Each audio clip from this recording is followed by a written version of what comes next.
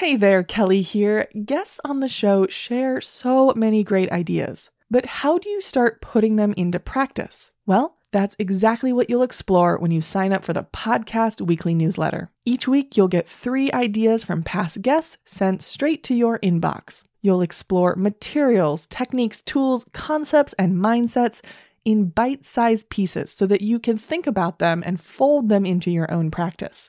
It's completely free, and you get it by signing up at learntopaintpodcast.com/newsletter. I mean, you have to make a lot of bad work and allow yourself to make ugly paintings to get to the stuff that is really you. Hello and welcome to episode 3 of the Learn to Paint podcast, where we talk with artists and teachers about how to get better at painting. I'm Kellyanne Powers, and this week I talk with mixed media artist Jane Davies. Davies has lived many lives, including as a potter and freelancer and author, and about 10 years ago she committed to painting and teaching full-time.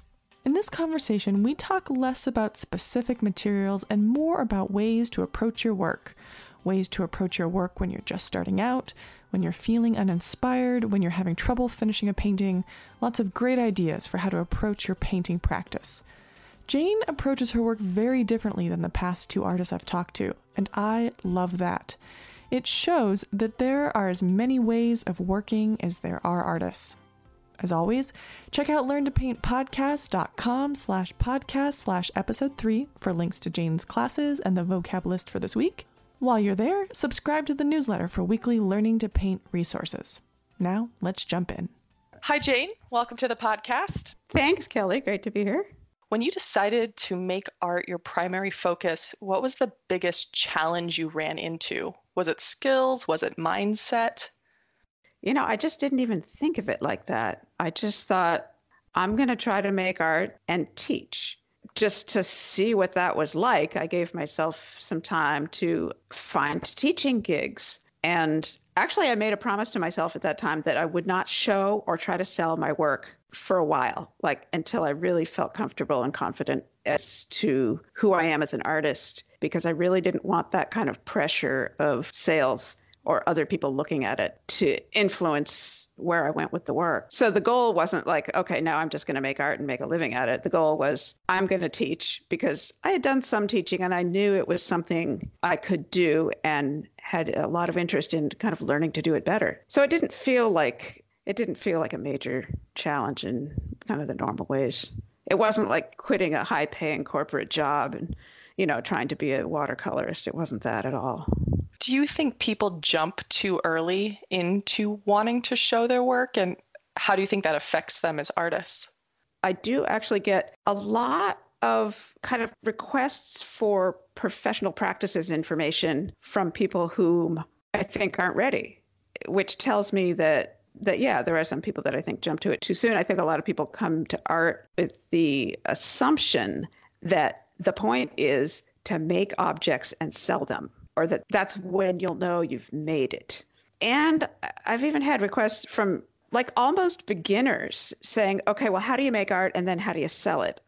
I mean, not that simply, but some version of that where they're thinking of making the art and selling the art in the same sentence. And to me, that they're really 2 different hats. Making art practices are different from art business practices to me. And I really work hard to keep them separate. And I encourage people to do that when they're asking.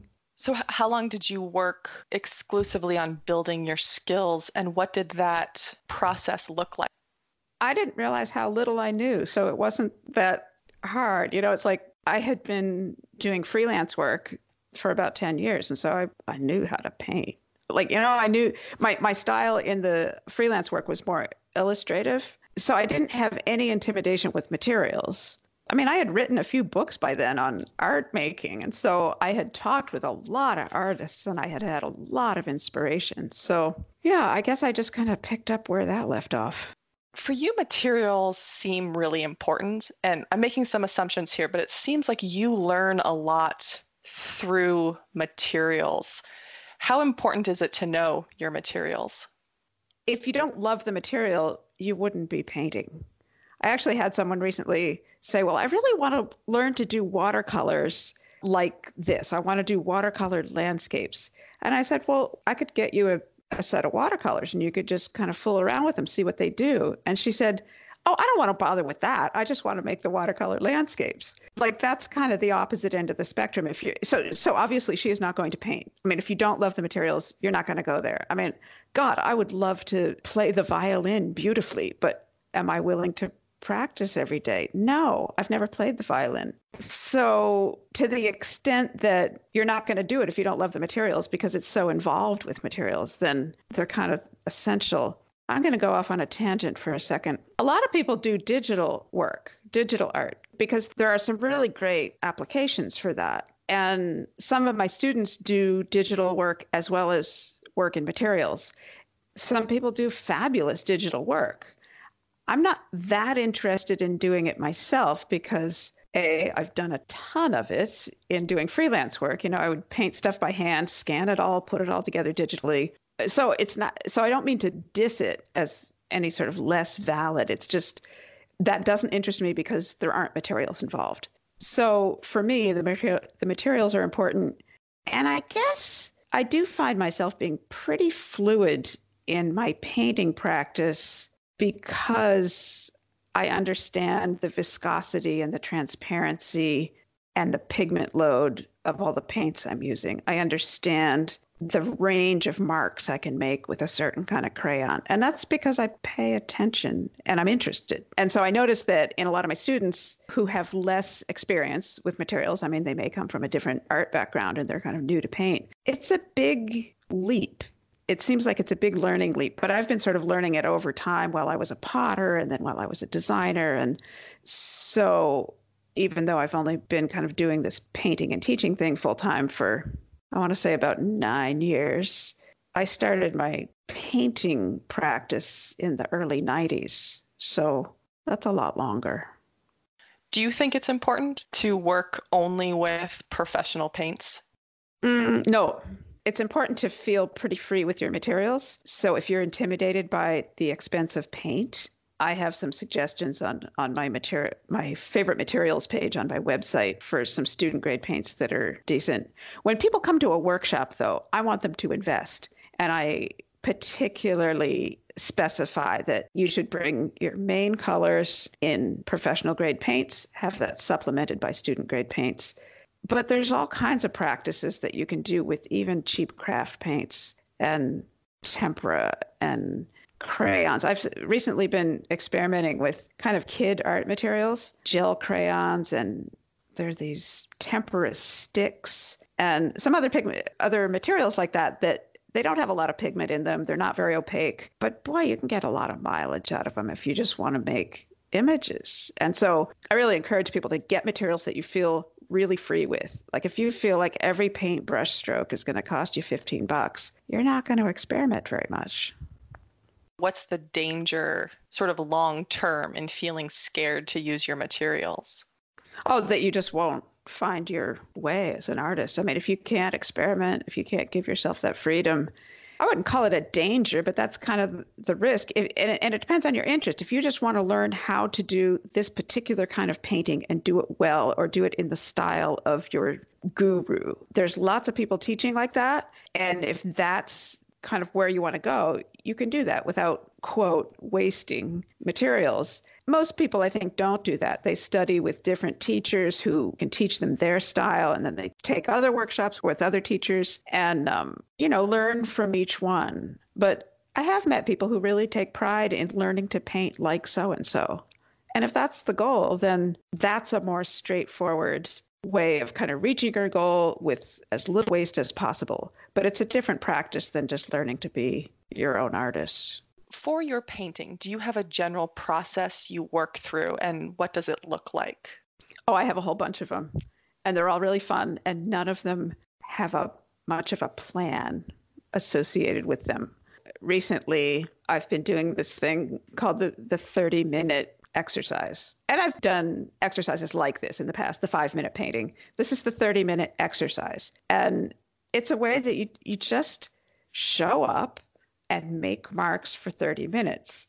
And so what I've been doing is putting 3 sheets of 19 by 24 Bristol on the wall. And then I have a bunch of paint and a bunch of collage material. And I just make marks one after the other. And they can be paint or collage or drawing. And there's a little drying time involved. So I like stop the clock and get out the hair dryer. The point isn't to make beautiful pieces. The point is to get further than I would on the pieces if I didn't have the rule to keep making marks. So there's like no hesitation, no standing back and wondering what it needs or what it should look like. Or, I'm not looking at compositional issues until I'm about 10 layers in. And how important has that been to you as an artist to find ways to push yourself? Oh, it's the whole thing. It's the whole purpose. So yeah, you're right. I mean, this 30-minute thing is just kind of a recent thing. But generally, I'll sort of have some kind of visual puzzle I want to explore, some kind of visual vocabulary that I want to play with. And so over the course of at least 3 pieces, if they're large, or 20 if they're small, I'll start playing with them.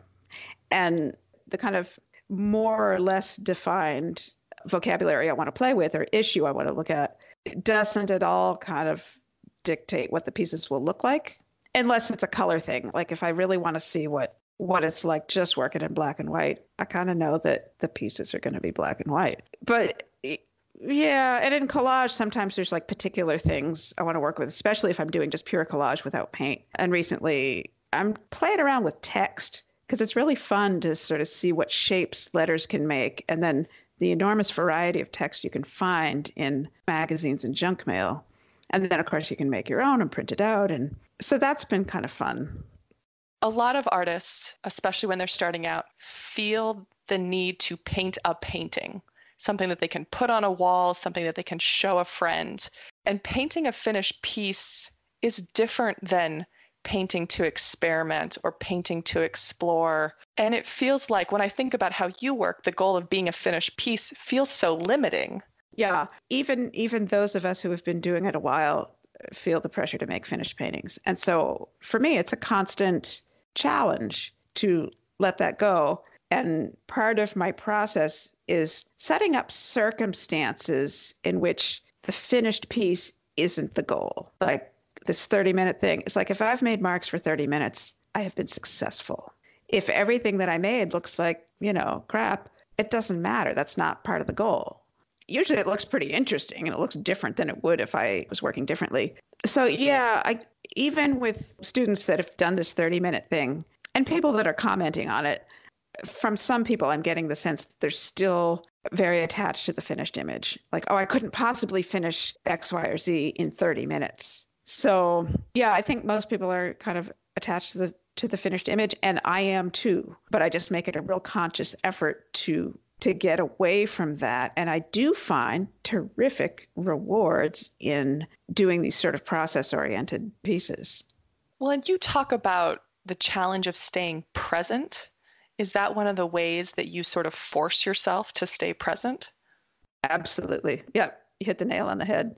Yeah, because this is just a hypothesis. I think that if you have the finished painting in your head, you're less present to what's going on in front of you. So I think for a lot of people, including me, having an idea of what the painting should look like or what I want it to look like, it gets in the way. And then this thing of timing something or making myself do a practice continuously without hesitation for, the 5 minutes or until the paper's covered or whatever it is, really makes me pay attention. You talk about your process being spontaneous, and that's different than random. For you, what's the difference between spontaneous and random or unthinking in the way that you approach or a student approaches their work? Oh, that's a good question because it comes up a lot and it also gets misquoted a lot. So the difference between a spontaneity and intuitive way of working and random is you're paying attention. So random is like, oh, just fling the paint anywhere. And spontaneous, like fling the paint, notice what it does, fling some other paint and notice that. Just noticing every second. And the intuitive part, I think it's very much like language. We learn language and we learn the rules of language and we learn grammar and all that stuff, but we speak it intuitively. And in learning another language, it's a lot of sort of learning and practice and learning and practice. But after a lot of practice, you speak it intuitively. I think it's the same with visual language, or that's my experience with it. So when I'm working, I am really noticing all the little visual things, all the little bits of abstract content that are happening on the painting as I'm working on it. And I could articulate those verbally, but it would take too long. And it's a different language and I don't have to. But when someone asks me to like slow down and tell me what you're thinking as you're painting, I can do it. It does slow it down. So I'm still just challenged by teaching that, because I can't just say, oh, here's how you do it. I think it's a matter of really learning to see and then practice seeing. So one thing I have students do a lot is make observations about their work. And many people find that really difficult. And I find it difficult to do in my own work to someone else, because I've done it on this kind of visual, intuitive, articulated, but visually articulated level.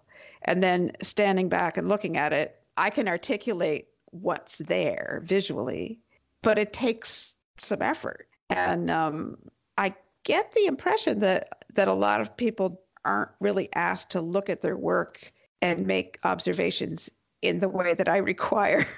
I'm a bit of a hard ass as a teacher. Anyone will tell you. Because I'll look at it and say, oh, well, it's too this, or, oh, it doesn't have a focal point, or it needs that. So they're basically saying like kind of where they see it falling short. Or they'll say, well, I like this part, but I don't like that part. And that's not enough. Neither of those things are observations. They're kind of evaluations. And what I want them to get at, and what I want me to get at, is, oh, I noticed that I've got two shapes that are very similar and very similar size. Or, oh, all my elements are about the same size. I got this pattern over here. I got this shape over there, this group of lines over here. They're all the same size. Or, oh, I see I've got similar values all over the piece. Or I've got a really wide range of values. Or, I have really big, thick, expressive lines, and I have these beautiful little delicate lines. Ugh, I love that. Or something that kind of describes the visual content. And the other thing I ask people to do and ask myself to do is observe my responses. So it's different than just saying I like it. It's saying that big juicy line against that little delicate line really jazzes me. Like, yeah, that really kind of gets it going for me. So things like that observation, my hypothesis is that learning to see and articulate what you're seeing in a neutral way is a way to practice getting that to be intuitive, so that you can kind of see your painting or your work evolve, noticing those things, but not getting judgmental about them. And that is the kind of intuitive that becomes intuitive.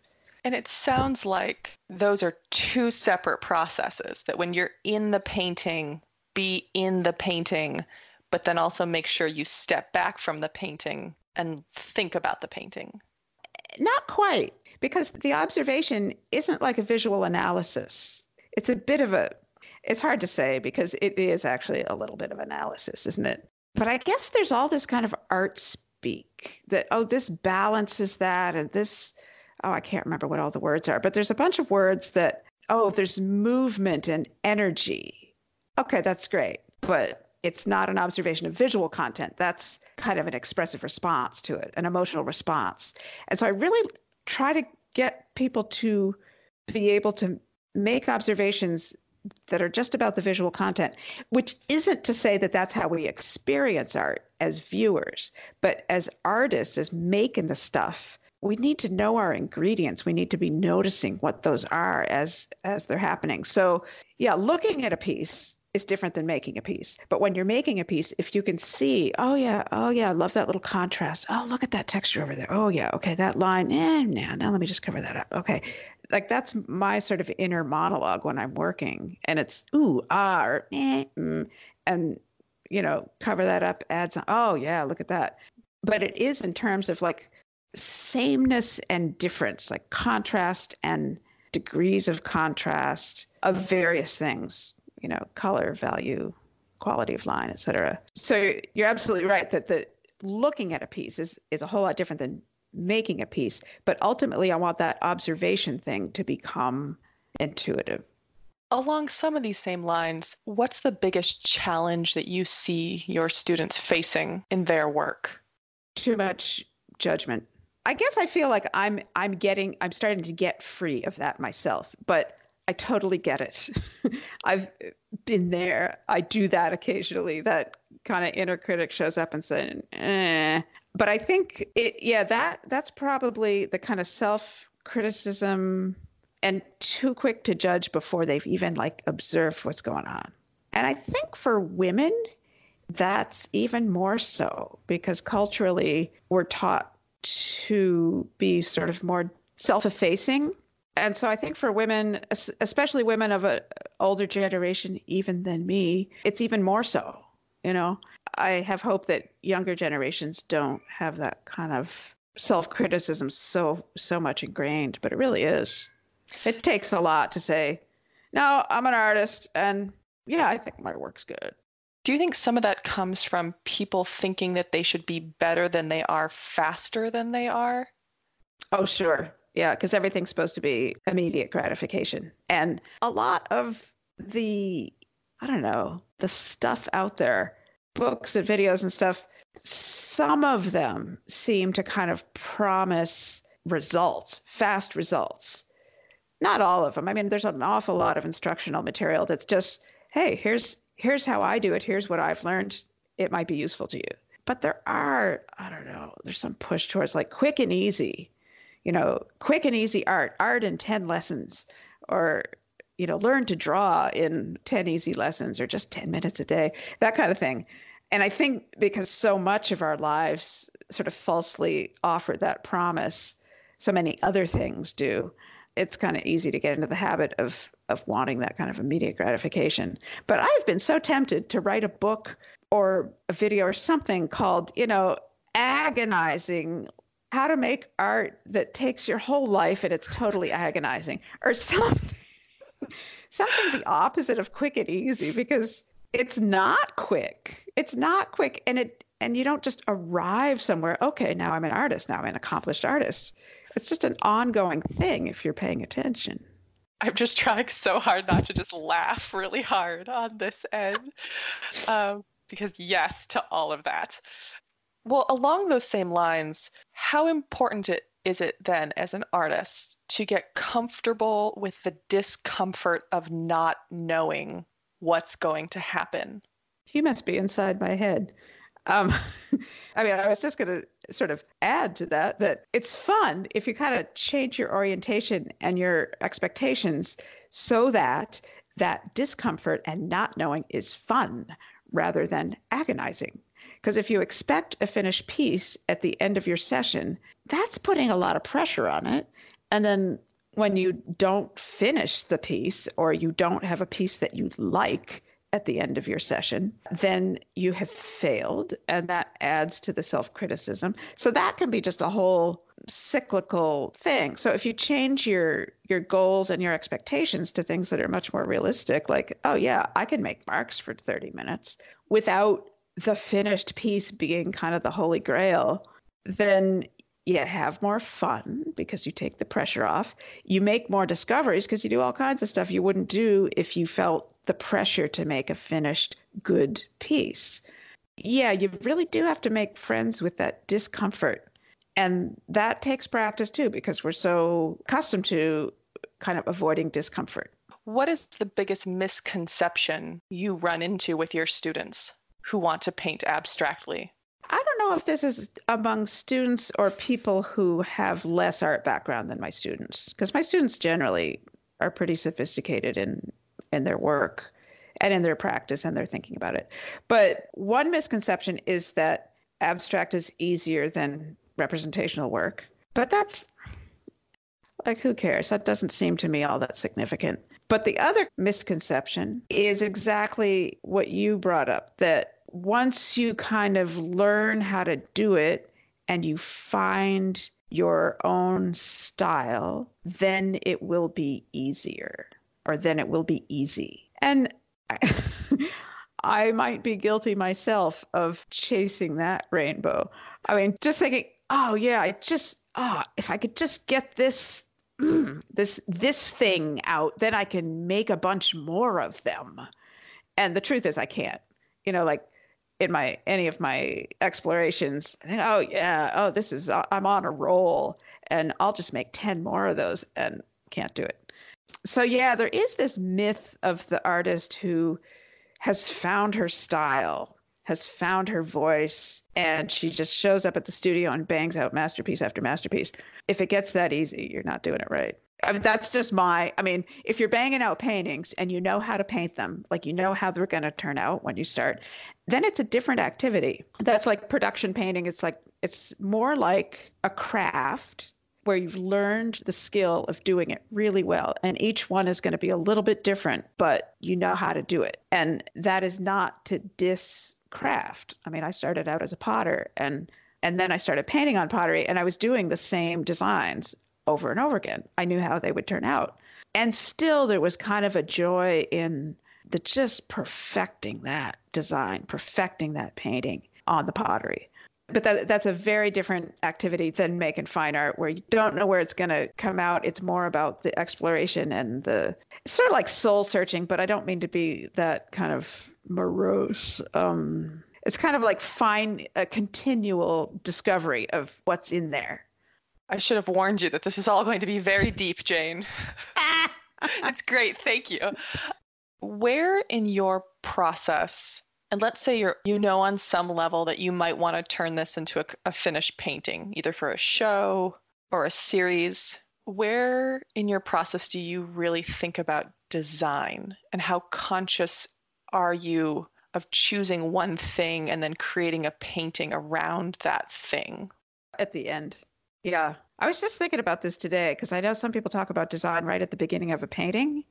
Like, oh, let's decide where the visual weight's going to be. And they usually do that with values, like where are the dark values, the mid values, the light values, or something like that. And that works for a lot of people.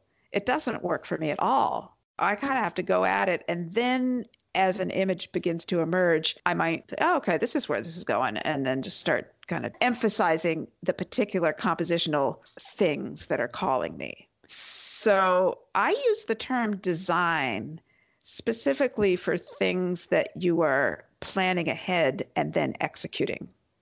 And having been a production crafts person, freelance designer, and a fine artist, for me, those are three exceptionally different activities, kind of defined by process and mindset. So I don't really use the word design in painting. Composition, yeah, it's all composition. You throw stuff on a page and it's a composition. But I start thinking about and paying attention to compositional stuff for a potential finished piece at the end, like probably the second last layer or something like that. And I was thinking about this earlier because, so many people start at the beginning. I was thinking, maybe that would be kind of an interesting class to say, okay, let's do composition backwards or upside down, where we don't even look at it until we've got 10 layers on the piece. But then I thought, calling a workshop that sort of assumes people are starting with composition, and I don't know if people are or not. So it seemed a little presumptuous. I took a class from you, an online class from you several years ago that broke down composition into sort of some of the basics. It was a basic composition class. Yeah. Could you talk to us about some of the basic compositions? And then a follow-up to that, do you find it useful when someone is just starting out? Is it useful to go in with a plan and see it through? Boy, that's a good question. I think that composition class that you took, I probably did maybe 7 years ago. It was a while. So like my ideas about composition have certainly evolved. And so they're at a different place. But I think some compositional formats are useful for beginners. Like, I'm going to use a grid as a format. Okay. But then that's not nearly enough.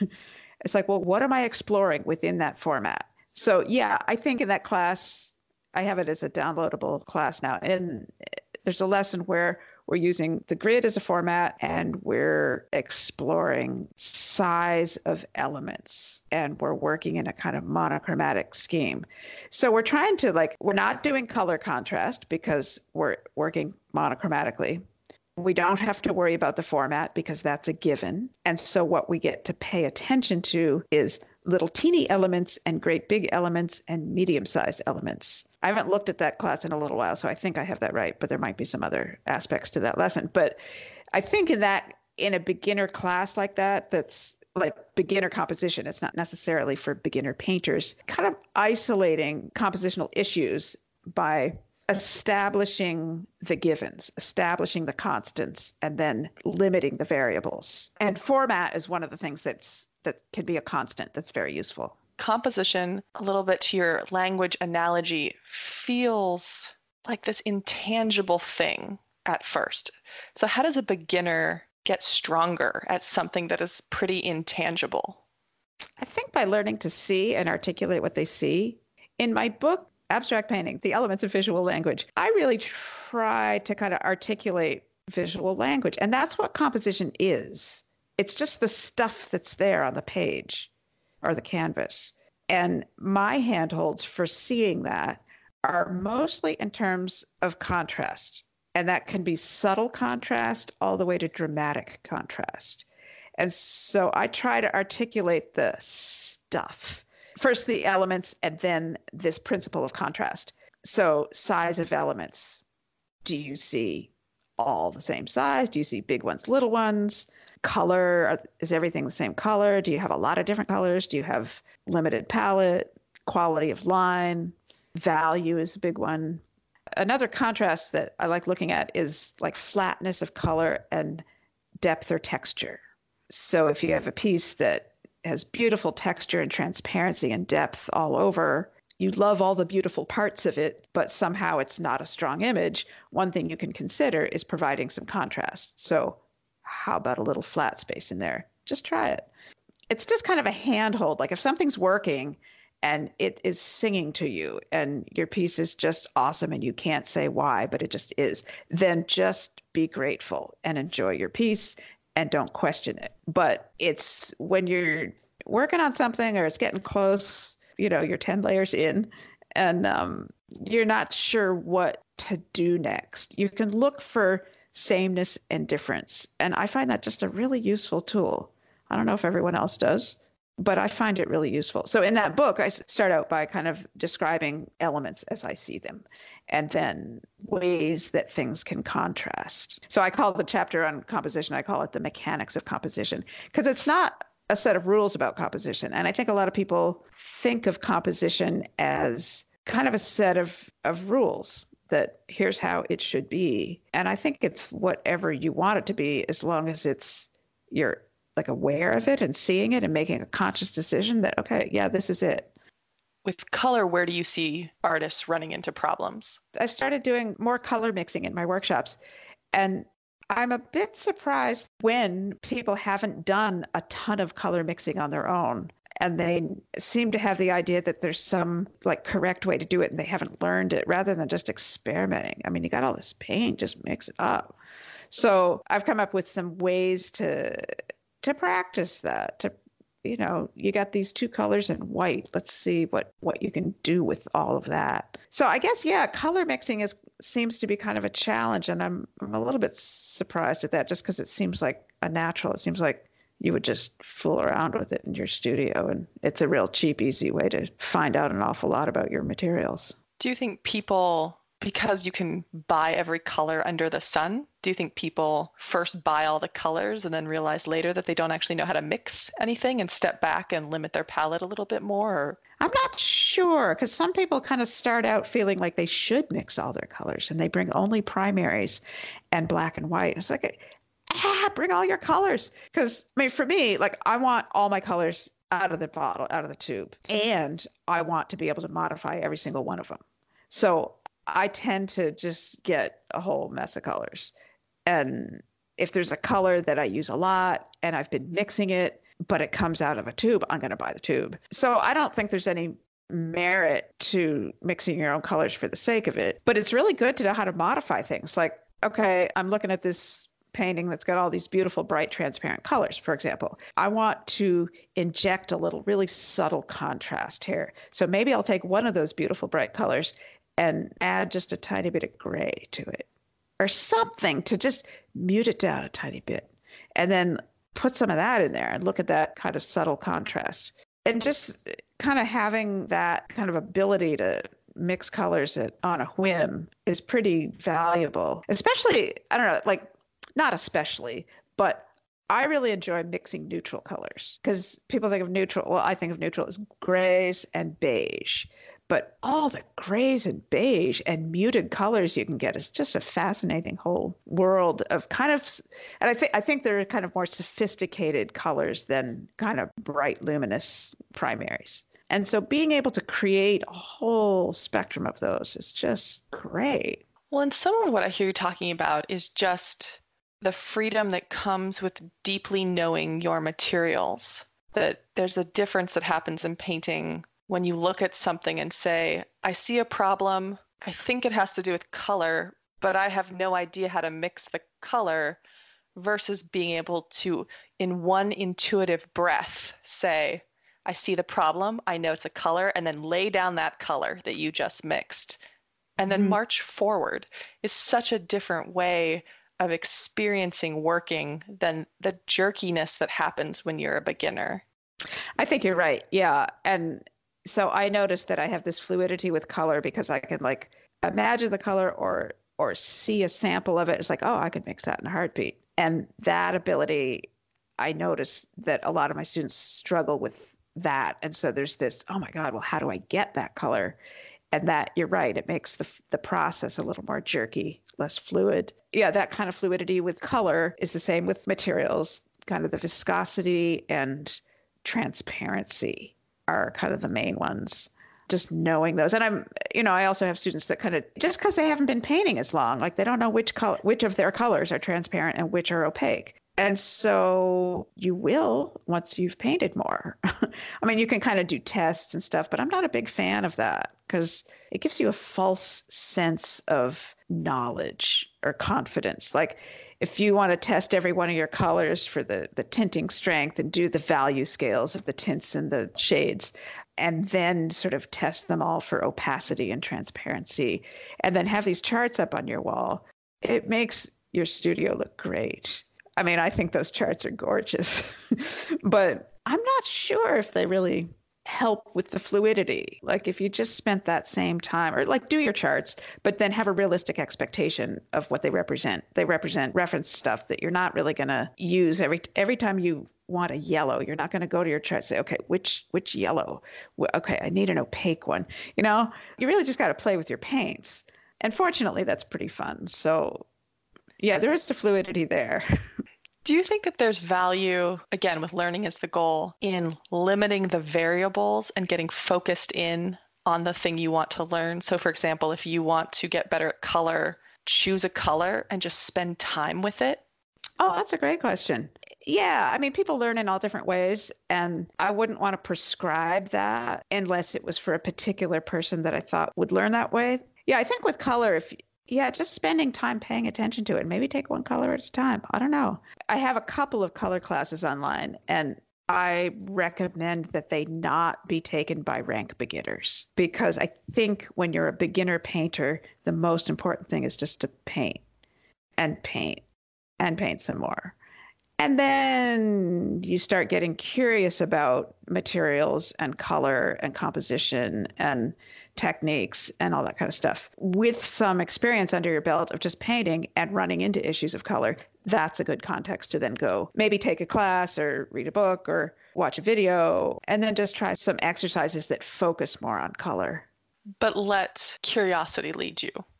Exactly. Yeah. I mean, put a context there first. Get the context in place, because you don't sort of learn about color and then learn about composition and then start painting. I mean, I don't think anyone would expect that. But first paint, like those paint and sip classes. I mean, I know they get a lot of bad rap from real artists, but like if you want to paint and that's your comfort level of getting started, then it gets you there. It gets you working with paint. It gives you some idea about materials. So what's wrong with that? if you feel more confident to do a less directed practice, get some paints and stick them on paper and see what happens. You know what I mean? Like whatever your comfort level is to get your hands into the paint, then that's a good starting place. And then that will generate curiosity about particulars like color or viscosity or certain techniques or composition. So basically, stop thinking about all the things you may or may not know and go find out what you may or may not know through the work. Through the work, yeah. And that curiosity that you mentioned is key. It's absolutely essential because if you're not curious about it and you're just trying to make paintings without being curious about painting, the work will show it and it'll fall flat. What does someone need to learn to paint, attitude-wise? Well, there's got to be some reason you want to paint. To me, I mean, it shouldn't be about making finished work and selling it. And I don't think that really is. I mean, people want to paint because they look at paintings and they love the paintings and think, oh, I wish I could do that. I don't think anyone thinks, yeah, I want to be a painter because I could sell a lot of paintings. You know what I mean? So for an attitude, just expect it to take a while and be curious about what the materials will do in your hands. Teachers are great. Classes are great. Great to take a workshop once in a while. But you don't want to be a slave to that either. I mean, you also just need some time to paint. Like some of my students are workshop junkies and they've earned it. You know, they want to take workshops and they're perfectly comfortable with the idea that they're just going to take a lot of workshops. And they don't have any other particular, like they don't have any professional artist goals or anything like that. And they learn a lot of different things and experiment a lot and kind of find their own way with a lot of different kinds of techniques and approaches. So if that's what you're doing, that's one thing. If you really want to delve deeper into who you are as an artist, you need to also, between workshops, give yourself time to struggle, give yourself time to be uncomfortable, give yourself time to, you know, you go take a workshop, you learn some stuff, you go try some things on your own, see where it takes you. And it can take you down dead ends that are kind of frustrating. And I think that time's important and those experiences are important.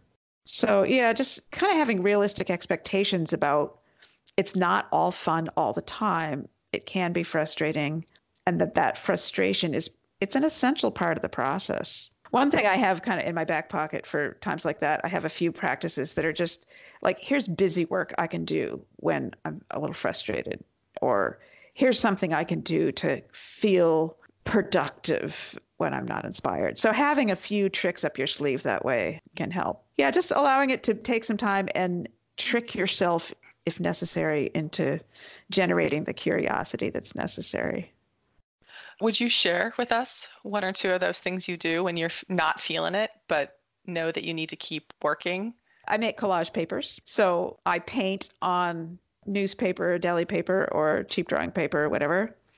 Oh God, I started this thing recently. It's so fun. I started making collage hearts, and and they're really fun because I'm trying to make them kind of as wonky as I can. And I mean, they started out just like, let's make some hearts because maybe that would be fun. And then it was.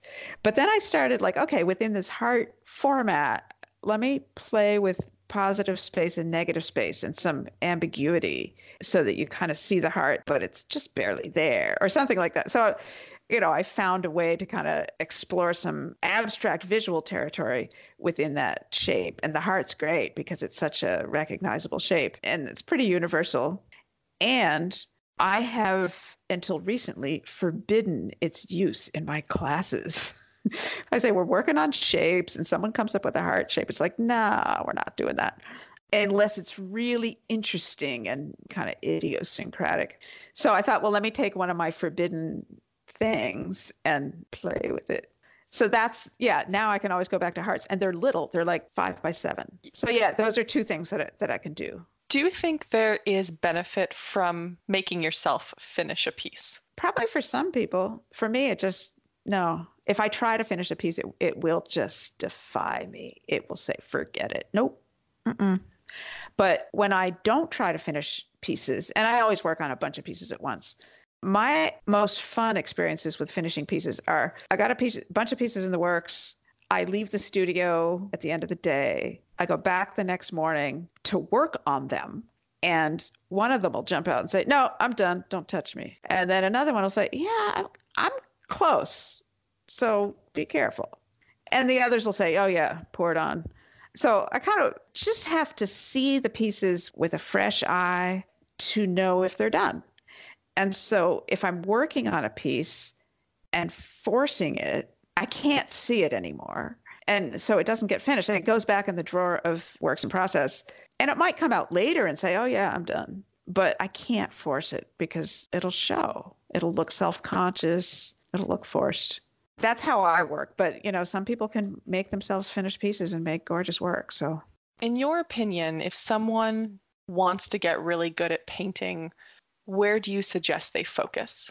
Paint. Yeah, I don't have any kind of universal piece of advice. I'd say paint, get the colors you like and play with them. It's great to watch some video, if some video tutorials or whatever you need to get started, but just to paint a lot. I think there's a lot to be said for just doing a lot of work. And you have to make a lot of bad work too. I mean, you have to make a lot of bad work and allow yourself to make ugly paintings to get to the stuff that is really you. You have to get past all the copying of your teachers, and the copying of your teachers is an important step. But you'll know when you start to see work that is really yours. And so I'd say where to start, where to focus, just doing a lot of work. Well, Jane, thank you so much for joining us today. You can find more about Jane, her workshops, her videos, her books at her website, janedaviesstudio.com, as well as on Instagram and Facebook, and we'll link to all of that in the show notes. So thank you so much, Jane. Thanks, Kelly. Thanks for joining us this week. Check out the show notes, including vocab and links to Jane's classes at learntopaintpodcast.com/podcast/episode 3. See you in 2 weeks. Happy painting.